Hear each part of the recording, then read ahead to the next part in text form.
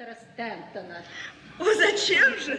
Для полноты картины. Тогда здесь было бы 3 супружеские пары, обожающие друг друга.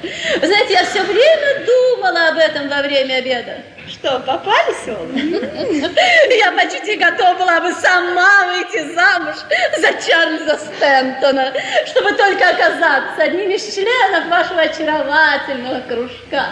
Вы знаете, такой тесной, уютной, маленькой компании вы все здесь живете. Да неужели? А разве это не так? Уютная маленькая компания, это ужасно? Напротив, это прелестно.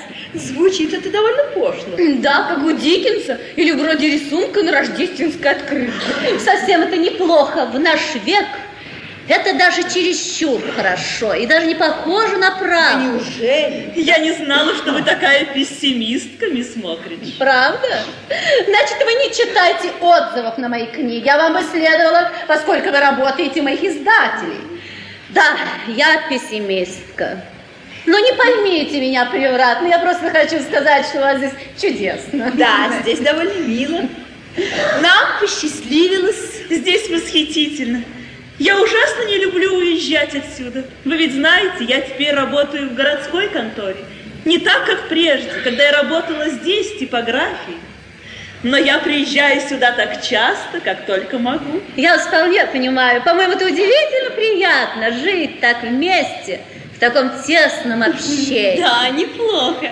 Да, мне думается, вам всем здесь недостает вашего гофрера. Он ведь часто приезжал сюда, не так ли? Вы говорите о Мартине, о брате Роберте? Да, о Мартине Каплин. Я помню, тогда была в Америке и так толком не поняла, что такое с ним случилось. Что-то ужасное, не так ли? Фреда и Оуэн переглядываются. Ох, я, кажется, задала бестактный вопрос. Я всегда попадаю в просак. Нет, нисколько. Это было большим горем для нас в свое время, но теперь это прошло. Мартин застрелился. Это случилось почти год тому назад, точнее в июне прошлого года. И не здесь, а в Фаллос-Энде. Он там снимал коттедж. Да, конечно, это ужасно. Я видела его раз или два, но нашла его очень интересным. Он был очень красив с тобой, не так? Да, очень красив. Это очень красив. Успокойтесь, не вы, Чарльз. А можно узнать, кто? Или это большой секрет? По-моему, они явно говорили обо мне.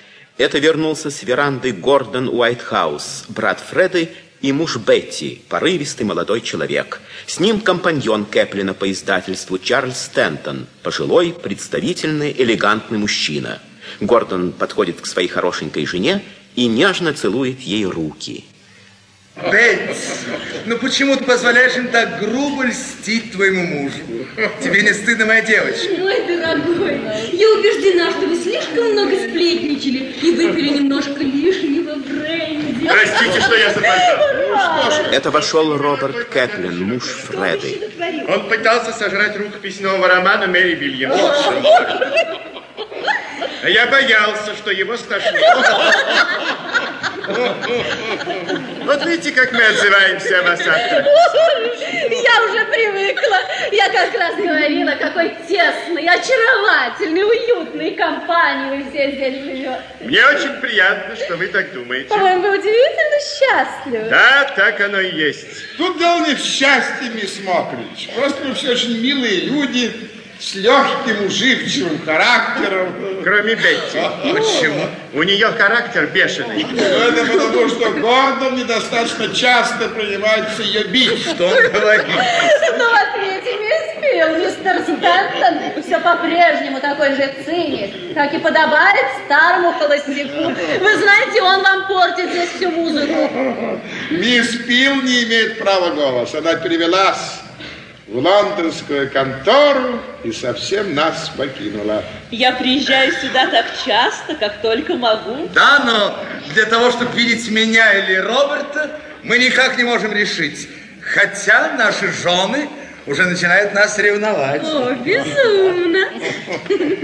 А что сегодня делается в эфире? Пожалуйста, Гор, не включай опять радио, мы его только что выключили. А что вы слушали? Гордон нечаянно включает радиоприемник. Конец какой-то пьесы. Под заглавием «Так вот, где зарыта собака». Ну и собака. А при чем здесь собака? Вы знаете, вы хорошо не поняли. Здесь дело касалось какой-то лжи, и какой-то господин в результате застрелился. Что вы шутите?